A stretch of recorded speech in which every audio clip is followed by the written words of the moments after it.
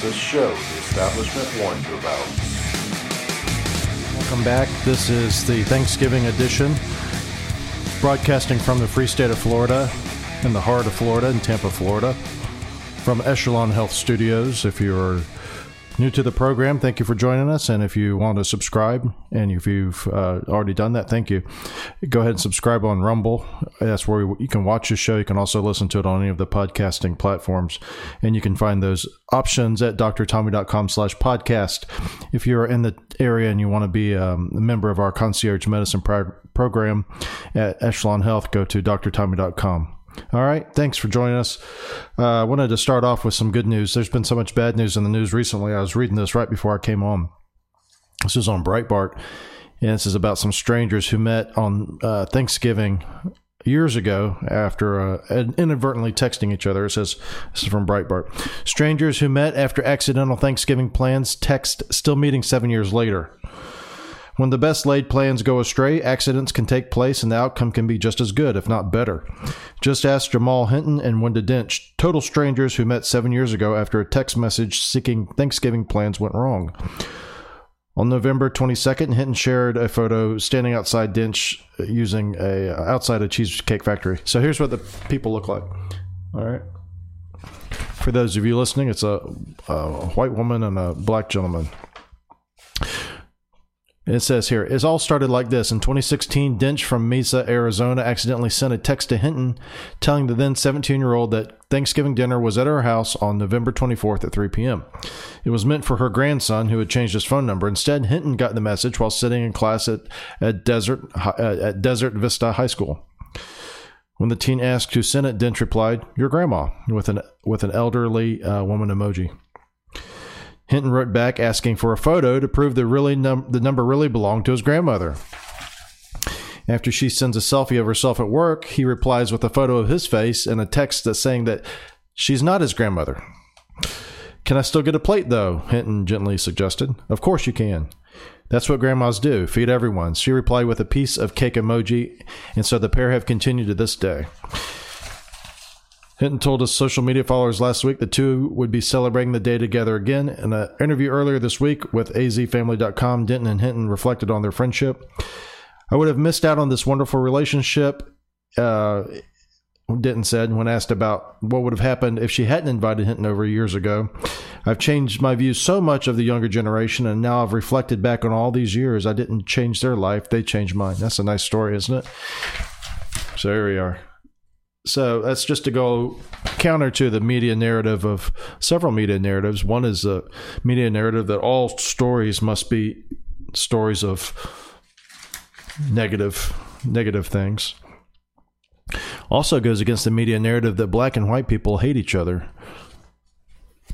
That's not only a media narrative, that's a narrative pushed by mostly all the establishment type leftists that you see, including the former First Lady Michelle Obama recently said that she was not able to wear her hair in a natural state because her husband at the time was the president, and when she was in the White House, she was not able to wear her hair in her natural state, which I presume she preferred, rather than the chemically straightened form which she wore her hair, because Americans weren't ready for that. And you see, us Americans, we were just too racist. Us I assume non-African American Americans, because she said that those people would not be comfortable. So I assume she meant people who were white or otherwise not black. Anyway, she said that we weren't ready for that, and it would have distracted from her husband's pushes at that point to try to get Obamacare rammed through Congress, which they successfully did. So I wish she had actually worn her hair that way. If it did distract from his plan back then, that would have been nice. So we wouldn't be dealing with the hell on earth that is Obamacare currently. That being said, this just goes to show you that despite what the media says, black people and white people in America do not hate each other. And this white woman, was not looking to oppress this young black man, and this black man was not looking to attack her violently, as they do in New York routinely, apparently. black hate crimes there are in New York. You see them all the time, attacking people. So all the things that you see in the media aren't necessarily what's the reality in real life. It brings me to think about all the kids that I see when I go to pick up my daughter. There's all kinds of skin color kids. And I never hear my daughter even really talk about it at all. And it just reminds you, when they are so young like that and innocent, how their minds have not been perverted yet, and mostly perverted by the culture, the rotten culture that we have, and especially the rotten media that we have that teaches you that people that are different skin colors are different people entirely, and they must live different lives and be treated differently, and people are oppressing other people. And when they're young like that, they don't even think like that. And thank God these people didn't think like that either. And then we have this nice story. So that's a good story for us. This is another thing about the media. This is a brand new report. This is from Breitbart. Report: Colorado gay nightclub shooter identifies as non-binary, uses they/them pronouns. This is from Jordan Dixon Hamilton.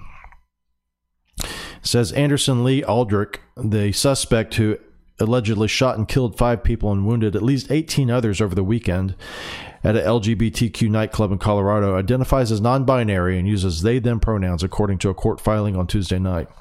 Aldrich, 22, is facing multiple murder and hate crime charges stemming from last weekend's shootings. I'm not sure what the hate crime is then. If he's they/them and he's at an LGBTQ nightclub, that's where you get into trouble with these hate crimes. What makes a hate crime a hate crime? If I murder someone, let's say that I'm Richard Ramirez, the Night Stalker, and I'm a murderer, and I murder children and I murder people. And I do all kinds of disgusting, perverted, sadistic things to people. But I murder them just because. I don't murder them for any particular reason. Is that a better murder than if I murdered them because I hated them? Or does that mean that if I did murder them, doesn't by definition, does that mean I hate them, at least on some level, or at least dislike them, or at least don't have anything positive to say about them?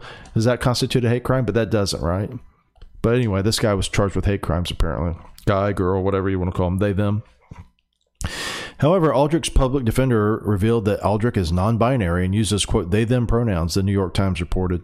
In addition to the pronouns, Aldrich is referred to as Mix Aldrich in the court filing. So that's MX as opposed to MR, MRS, or MISS. Anderson Aldrich is non-binary, a footnote in the filing states. They use they/them pronouns, and for the purposes of all formal filings will be addressed as Mix Aldrich. How the hell do you... Okay. The news about Aldrich's identity came after Democrats and members of the corporate press politicized the shooting and blamed Republicans for the tragedy. Now, that was predictable as hell. For example, NBC's Ben Collins claimed that, quote, Republican politicians and, quote, the internet's far-right machine targeted LGBTQ plus individuals in the months leading up to the nightclub shooting. But I think we have a come to Jesus moment here, as reporters, Collins told MSNBC. Are we more afraid of being on Breitbart for saying that trans people deserve to be alive, or are we more afraid of the dead people?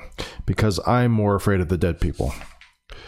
Democrat Representative Alexandria Ocasio-Cortez blasted Colorado Republican Lauren Boebert as a, quote, bigot who motivated the shooter shortly after Boebert issued a statement condemning the violence in her home state. This is on Twitter, apparently. At Lauren Boebert, you have played a major role in elevating anti-LGBTQ plus hate rhetoric and anti-trans lies while spending your time in Congress blocking even the most common sense gun safety laws, Ocasio-Cortez tweeted. You don't get to have, quote, thought and prayers your way out of this. Look inward and change. Dehumanizing rhetoric leads to dehumanizing actions, which quickly translate to violence, shootings, and worse, Cortez added in an Instagram post about Boebert. Aldrich is set to make a virtual court appearance on Wednesday. So, this shooter is a non-binary. Now, if I'm to go ahead with the media template, I'm supposed to immediately call out non-binary people, right?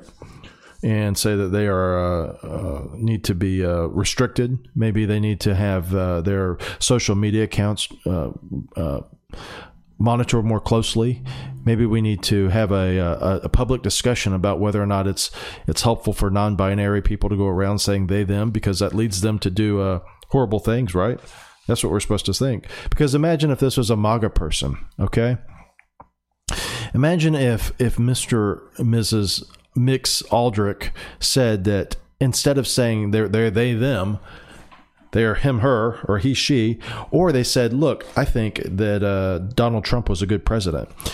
Do you know that right now we would be having conniption fits on the media, the Democrats and the media, and also on the Capitol Hill would be having conniption fits, saying that how this proves once and for all that Donald Trump must be banished from public life and be banished from any type of intercourse with the public at all because of his ability to stoke hatred and violence. But now here we have this Mix Aldrich is a him, her, or she, shim, whatever, and that just totally explodes the whole dynamic of what we should do now, because the media tells us that if it meets a certain criteria, then we must go all in, as Ocasio-Cortez here did, in blaming Lauren Boebert for motivating this. But who are we to blame for this?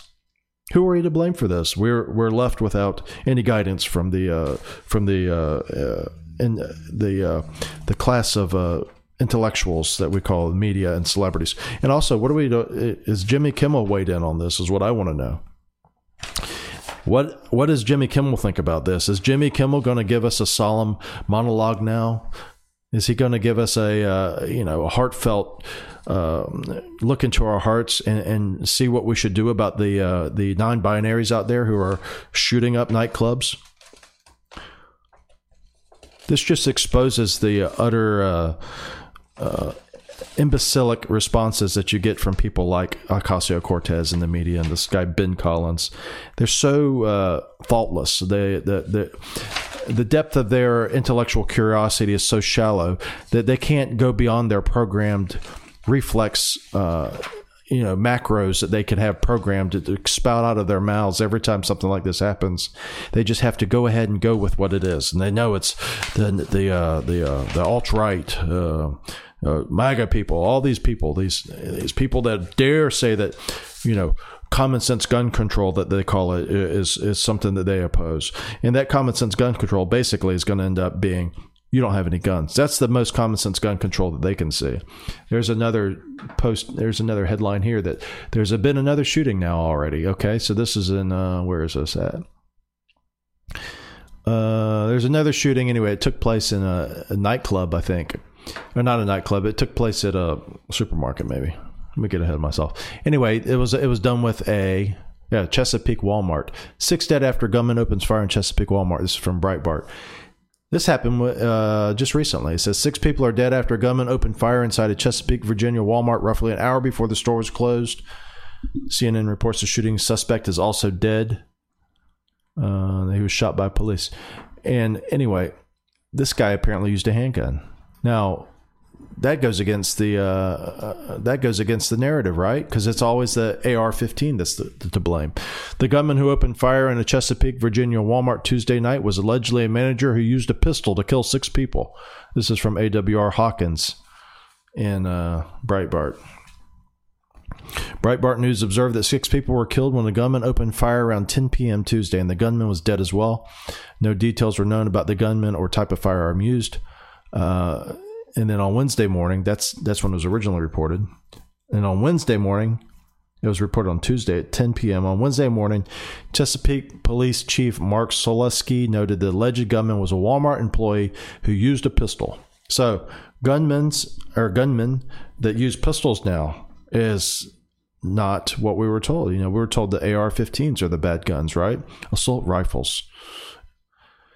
Well, now this guy used a pistol. So now common sense gun control has to include pistols. Is that right? I mean, that can only be the only thing we could take from this. Because as we know, the knee-jerk reaction to anything that is violent like this that has to do with the guns is that it's gun violence and it's due to the gun. Nothing is said about the rotten culture that we have. Nothing said about lack of the people who are in the law enforcement taking these people off the streets if they are dangerous. A lot of times these people have already committed crimes that would have gotten them put in behind bars. Who was it recently? There was somebody who was a shooter, and he was supposed to be off the streets. Oh, it was this guy, the shooter in Colorado. Yeah, he was supposed to have. He had threatened to blow up his mother's house, and the DA did not. Chose not to prosecute him to the full extent. I don't know what they prosecuted him as, but anyway, the point of it is this person was not prosecuted aggressively, and because they weren't prosecuted aggressively, this is what we have to deal with now. Now they're shooting up a nightclub. And so we don't talk about that. We don't talk about the rotten culture. We don't talk about the lack of parents at homes. We don't talk about any of that. All we talk about is guns, because that's the most politically advantageous thing for these lightweight, weak-minded Democrats in the media and also in the Congress to go with. And also add in there the weak-minded rhinos who all reflexively go for it. You know, If this person here, this Colorado nightclub shooter, had turned out to be a MAGA Republican, okay, God forbid, you would have seen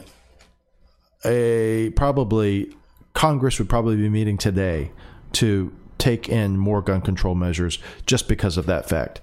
The fact that it's a non-binary person, all of that stuff will go away. This story may not even exist by tomorrow. By Thanksgiving, after Thanksgiving, the story may be completely wiped solely because of the person who did the shooting was not someone who fit their narrative. They will drop it like a rock. And if it had met their narrative, though, you would see all of the shock troops spring into action. The Democrats in the media would have sprung into action. The Democrats in Congress would have sprung into action.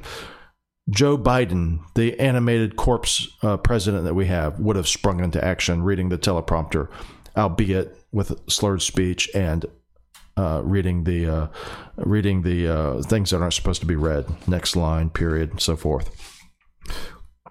And anyway, so it just to show you how unserious we are as leadership is that you could say leadership in government or whatever about really addressing what the problem is with shootings. And what is the problem with shootings, you know, in nightclubs anywhere, is it gets back to cultural rot. I mean, why does anybody commit crime? At the very base of it is most people who commit crime are not moral people. And we as a society are not a moral society. This is not news, but that's what we're promoting. We're promoting amoral societies, immoral societies. Morals are to be done away with. Morals, we're told, is if you teach morals or morality, you're trying to take us back to the 50s. Oh, you want to take us back to the times when black people didn't have rights. You want to go back to the 50s where women weren't allowed in the workforce. That's what we're told. And if you do anything that's against the mainstream, anything that's against traditional conservative values, or anything that promotes traditional conservative values, married parents, raising children in a Christian home, a Judeo-Christian home, doing things like going to church, celebrating Thanksgiving of all things. You know, celebrating Thanksgiving now is racist, we're told. I haven't read anything about it, but it happens every year. All of the nitwits over at the New York Times and all these other mental midgets, they always talk about how Thanksgiving's this terrible thing. You know, I don't know if this guy thinks that. I mean, I don't know what the woman who does the 1619 Project, she's probably weighed in already about Thanksgiving. But, you know, the woman who does the 1619 Project, she probably thinks Thanksgiving's terrible. But ask Jamal Hinton. Does he think Thanksgiving's terrible?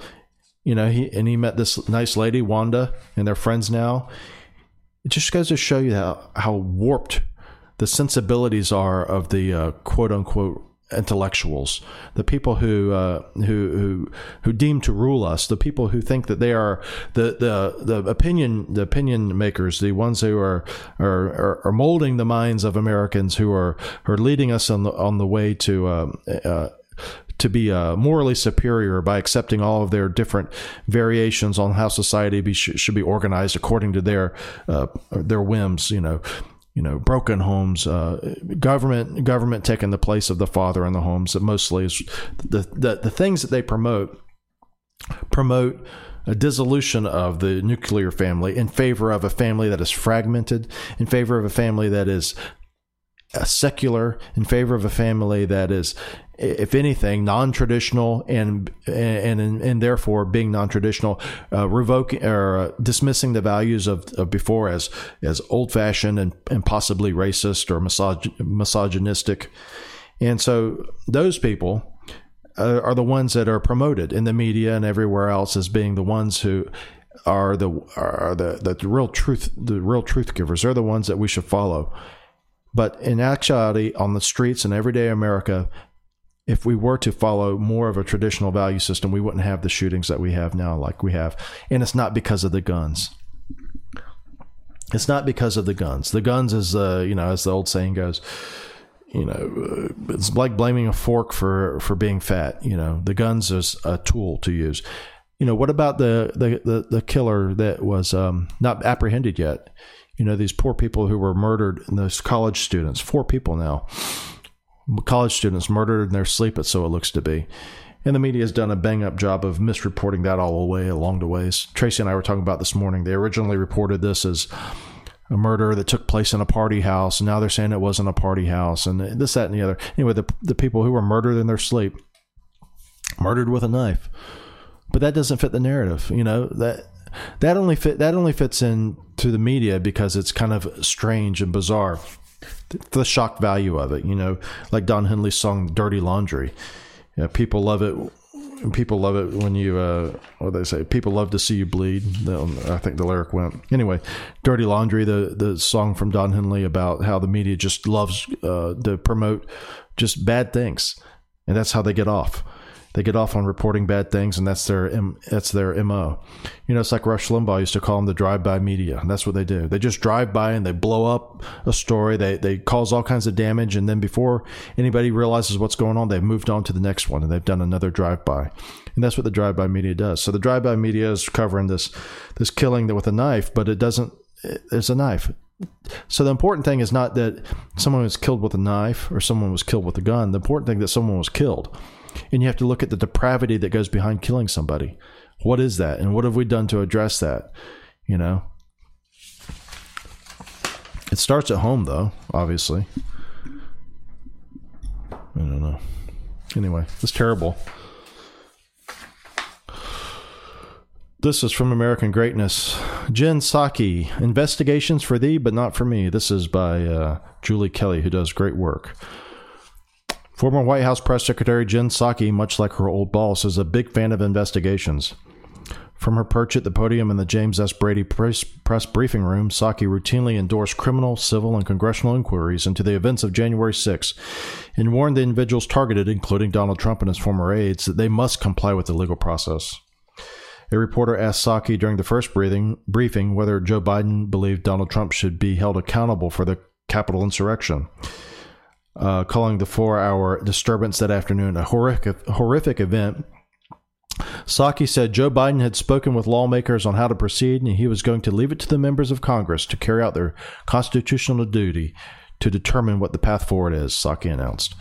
Psaki later announced that Biden would not extend executive privilege to his predecessor related to the January 6th Select Committee's inquisition, given the investigators carte blanche access to all Trump's public records for most of 2020, most of which had nothing to do with January 6th. We are and have been working closely with congressional committees and others as they work to get to the bottom of what happened on January 6th, an incredibly dark day in our democracy. Anyone who defied congressional subpoenas, Psaki noted, could face criminal charges. But Psaki, unsurprisingly, is taking a different approach now that she is a defendant in a sprawling civil lawsuit seeking to uncover the federal government's deep collaboration with big tech to suppress free speech and promote Biden's political interests. So now, the Biden administration is being sued, and they're being sued by states of Missouri and Louisiana for violating First Amendment rights for American citizens. Psaki is one of more than 6 current and former federal officials, including Biden, Dr. Fauci, and Surgeon General Vivek Murthy, being sued by the states of Missouri and Louisiana for violating First Amendment rights of the American citizens. This is from the lawsuit filing. Having threatened and cajoled social media platforms for years to censor viewpoints and speakers disfavored by the left, senior government officials in the executive branch have moved into a phase of open collusion with social media companies to suppress disfavored speakers, viewpoints, and content on social media platforms under the Orwellian guise of halting so-called disinformation, misinformation, malinformation, the complaint reads. Under the First Amendment, the federal government should play no role in policing private speech or picking winners and losers in the marketplace of ideas. But that is what federal officials are doing on a massive scale, the full scope and impact of which is yet to be determined. And the lawsuit cited numerous instances when Psaki gloated about the White House's partnership. So, this was back when Psaki was a press secretary. They had these meetings regularly with these social media companies, and Psaki would brag about how they were meeting with Facebook and they were helping them. And they were helping them to figure out what was misinformation and having to do with COVID mostly. But anything that was deemed misinformation by the government then was passed along to the social media companies who dutifully did the bidding of the government in basically eliminating the speech of Americans. So this is what this lawsuit's about.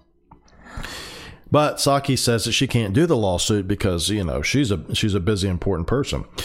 Judge Terry Doughty from the Western District of Louisiana last month ordered Psaki to sit for a deposition, finding that the ex-spokeswoman, quote, has personal knowledge about the issue concerning censorship across social media as it's related to COVID-19 and ancillary issues of COVID-19.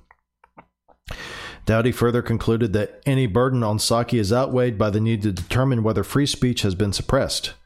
On November 1st, Psaki was served with a subpoena ordering her to appear for a sworn deposition in Arlington, Virginia, near her home. Psaki, however, does not have time. The newly minted MSNBC contributor, Psaki is slated to host her own show on the network starting this year, is simply too swamped.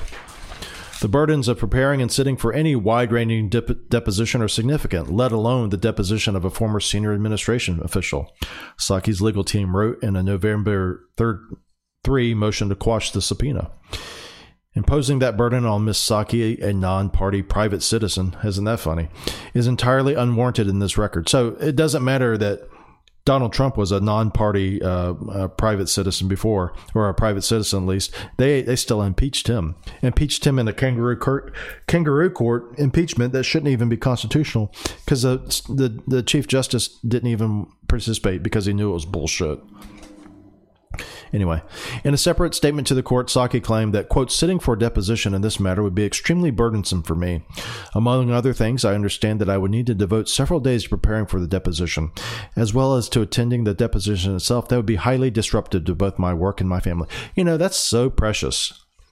Here's this woman, Jen Psaki, who sat on up there expounding about how all of these people out there who are disruptors of polite discourse should be banned from public speech, and all we should ban them on social media. And then Donald Trump himself and all the different officials who contribute, they should all be brought before the altar of the left-wing social justice warriors in the Department of Justice and made to pay for their crimes. But yet, I am too busy. And it says here, Psaki's lawyers attempted to bypass Doughty. They filed a motion to quash the subpoena in the Eastern District of Virginia, where Psaki lives, and will likely sit for the deposition. But the Virginia judge wasn't having any part of it, ordering the matter returned to the Louisiana court where the lawsuit originated. In other words, the judge told Psaki to circle back.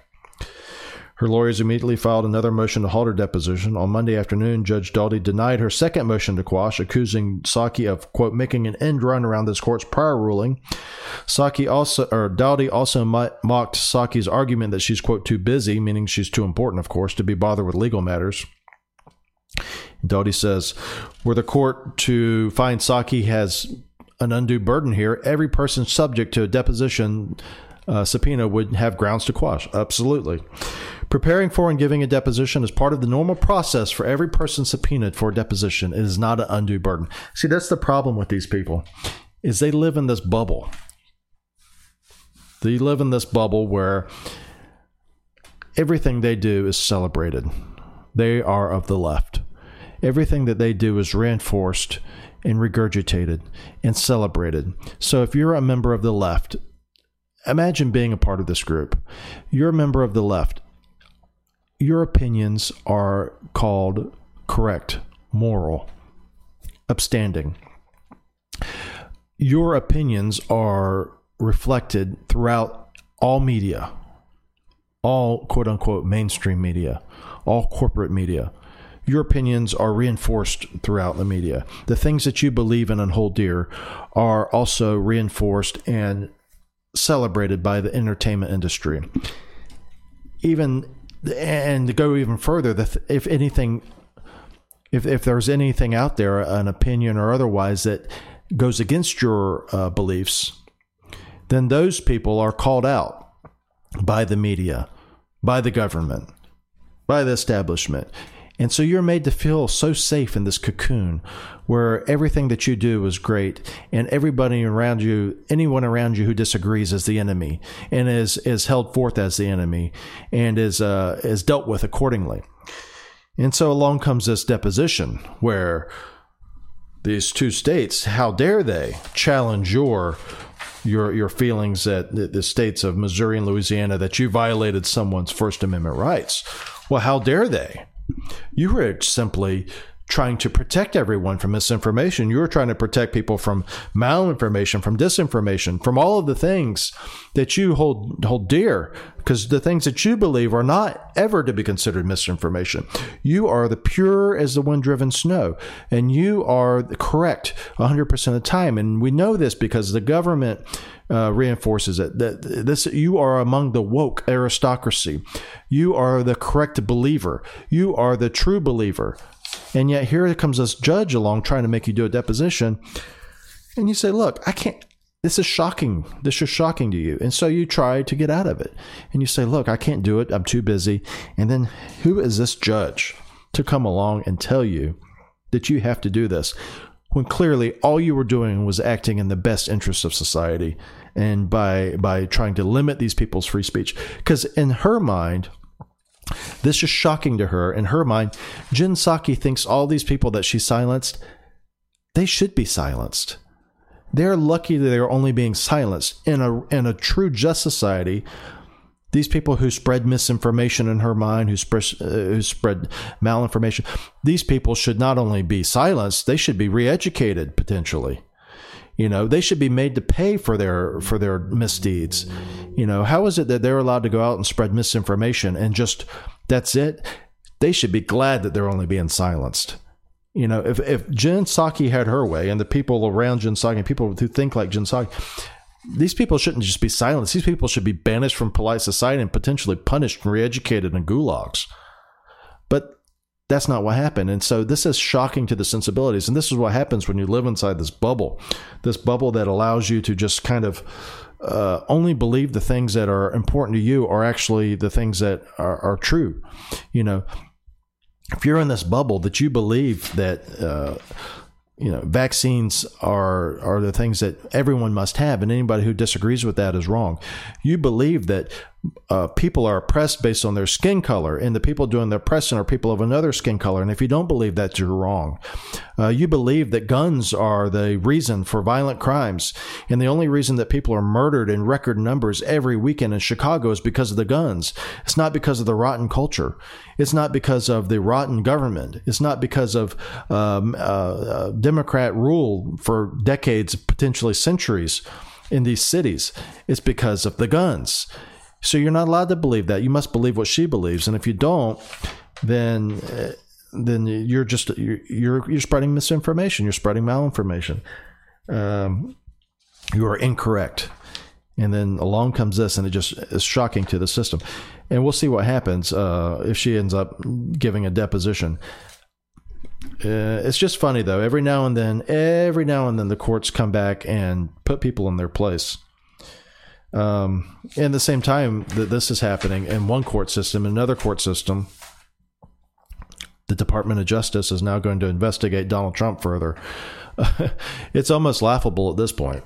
I mean, it's funny that they're going to investigate Donald Trump I now think it's for his, I guess his documents. Now he's getting investigated for that. There's special counsel, Jack Smith, has been appointed. And so it's interesting. And at the same time, now they're finally starting to come around to saying that Hunter Biden's laptop is real. I saw this report. I don't know who it was on, who did it, but CBS is reporting now. Oh, it was on the Rubin report, I believe. It said the CBS is now coming around to saying that the laptop was real. And the stuff on the laptop is, it's troubling. And this makes me think that maybe they're trying to look at taking out Biden. It reminds me of what you would do if you are on the commission, the mafia commission, and you have a weak Don, and you just want to get them removed, and you start just floating stuff out there about the things that they're doing. And that's kind of what it seems like they're doing with Biden, maybe trying to squeeze them on out, maybe saying, well, maybe he should rethink running for president. Because I don't know, though. I think no matter who runs for president, it's not going to really matter. Biden is getting increasingly disoriented, though, every time he talks. He's got this, now almost every time he's got a problem speaking. Used to be every now and then he'd have a problem speaking. Now almost every time he speaks, there's a problem. He either mispronounces a word, he gets lost, he reads something that's not supposed to be read. It's a problem. And he's 80 now, so he's going to be 2 more years, he'll be 82. I don't know. But again, I think they have it baked into the cake. They're going to be able to. I think they'll be able to win no matter what. I mean, I hate to say it. Because I don't want that to happen. I want there to be a free and fair election. I would like to have some thought that the election that we really had was on the up and up. In Arizona, they're still counting. Well, they're not counting. They haven't certified the election yet all the way. There's a few counties that are holding out. There's 2 counties now, I think, Cochise County and somebody else. And Mark Elias, the superstar Democrat lawyer, is threatening these counties for not certifying. But they're like the mafia, you know. The way they run things, they're like the mafia, the Democrat Party, that is. The things that they do. If you don't go along with what they want, it could be bad repercussions for you. So Mark Elias is threatening these counties that aren't holding out. They're holding out because there's so much irregularity in these elections. Imagine for a second, just put the shoe on the other foot. Imagine instead of Kari Lake losing to Katie Hobbs and losing the way she's losing. Imagine if this was a Democrat governor.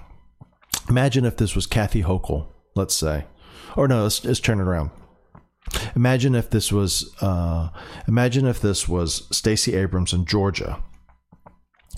And Stacey Abrams was going against Brian Kemp.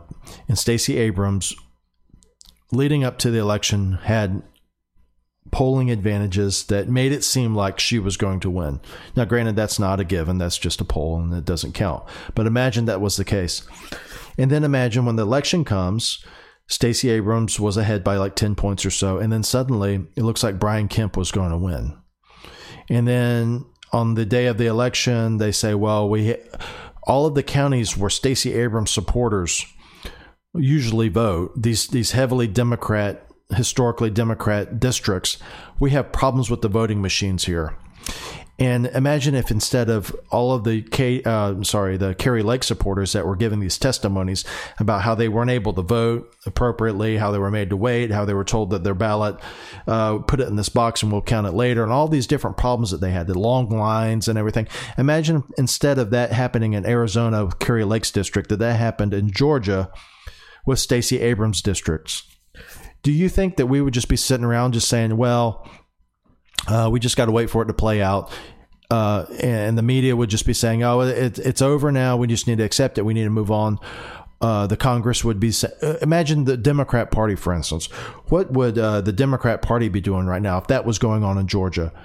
There would be hell on earth going on in the Democrat Party right now. They would be raising so much hell right now, and the Democrats and the media would be raising so much hell right now that they would force something to happen, either another election or something. But because it's Kari Lake in Arizona, Republicans are doing what they always do. They're just So, well, that's the way it rolled, and we're just gonna try better next time, without even looking into it at all to see if there's something else going on. The only person who's doing anything, I guess, is Carrie Lake herself. I think I saw too the Republican National Committee maybe thrown in, but at the end of the story, I mean, the basic point is that the Democrats fight to win. Republicans try to not lose, and if they do lose, then they just take their loss and then say, well, we'll try next time. What else is there? That's it for today. Anyway, if you're joining us, thank you for joining us. Go on to drtommy.com/podcast and click subscribe. Thank you for listening. And then, like I said, if you're in the area and you want to come in for a consult for concierge medicine, come and visit us. Tracy and I will be glad to talk to you about how we can help you get around the insurance industry. One of the things I wanted to say before I go is I'm thankful for being out of the insurance business. When I first graduated, 2010, I finished training for a fellowship in sports medicine, and I worked for a few years in the insurance world as far as practicing medicine. I am so thankful not to be in that world anymore. It is such a burden. It is such a hassle.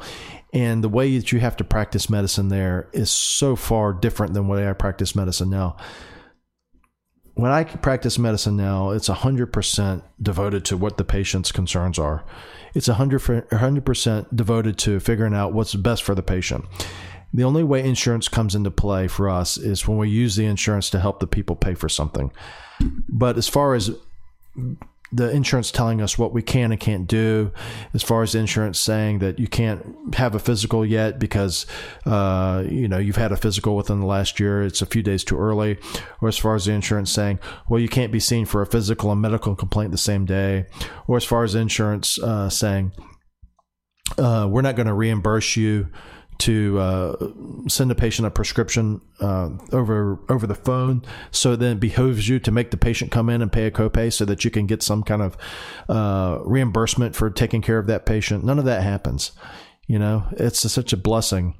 And at the same time, the patients too, when they call, they don't have to wait on the phone tree. They can call us directly. They don't have to say, well, you have an illness now, and your appointment, we'll have you on appointment in 2 weeks if you're lucky. None of that happens, and I'm so thankful for that, and I'm so thankful for our patients who have allowed us to take care of them over the years. And we're just thankful to be able to do what we're doing, and being able to do it in the free state of Florida. There was a time when when I first started, when the practice of doing this type of medicine, this insurance-free medicine, was under heavy assault, and you can't ever let your guard down, because then they always come back. But this type of thing is, it's like the establishment doesn't like this. This is outside the norms. The things that we do, we may treat people that are, we may make suggestions for people that is not what the government says we should do, and it's not what the medical establishment says you should do. For instance, I'm not going to make you wear a mask every time you walk in the door, although that's what you'll encounter in most medical practices. I'm not going to tell you ad nauseum that you must be vaccinated against this or that. I'm not going to make you go on a statin if you have had a lot of problems with a statin. I'm not going to say that you, every time that you come in, that you need to fill out a questionnaire to see if you're depressed or not, so then I can put you on SSRI. So there's all the things that are driven by medical establishment types, whether it be the insurance companies, whether it be the governing bodies, so to speak. So we don't have to do any of that. We can just meet with people and meet with them on a one-to-one level, honest discussion about what their needs are, and as little as possible let the insurance companies interfere with our interaction. And usually they don't interfere at all. The only time they interfere is like if we're trying to get a medication covered, or every now and then like an imaging order. But as far as our interaction with the patients, zero interference, which is so thankful for. Anyway, thank you for joining us. And if you, like I said, subscribe if you're interested in following us, and then follow us on YouTube. I'm sorry, not YouTube, Rumble. And then any of the podcasting platforms. We're on all of them: Amazon, Spotify, everything else. And please have a great Thanksgiving, and please be safe. And our thoughts and prayers go out to all those people who are victims of violence. Despite what these politicians say, thoughts and prayers do mean something. And please look into your local governments and try to get the terrible governors, governing the people who are in the government who are likely causing most of the problems in your area, whether it be crime or whatever. That's the ones you have to be able to look out for. It's getting rid of that rotten culture and the rotten government that you have, and that will help you better than banning any guns. And so until next time, we'll talk to you later. Bye bye.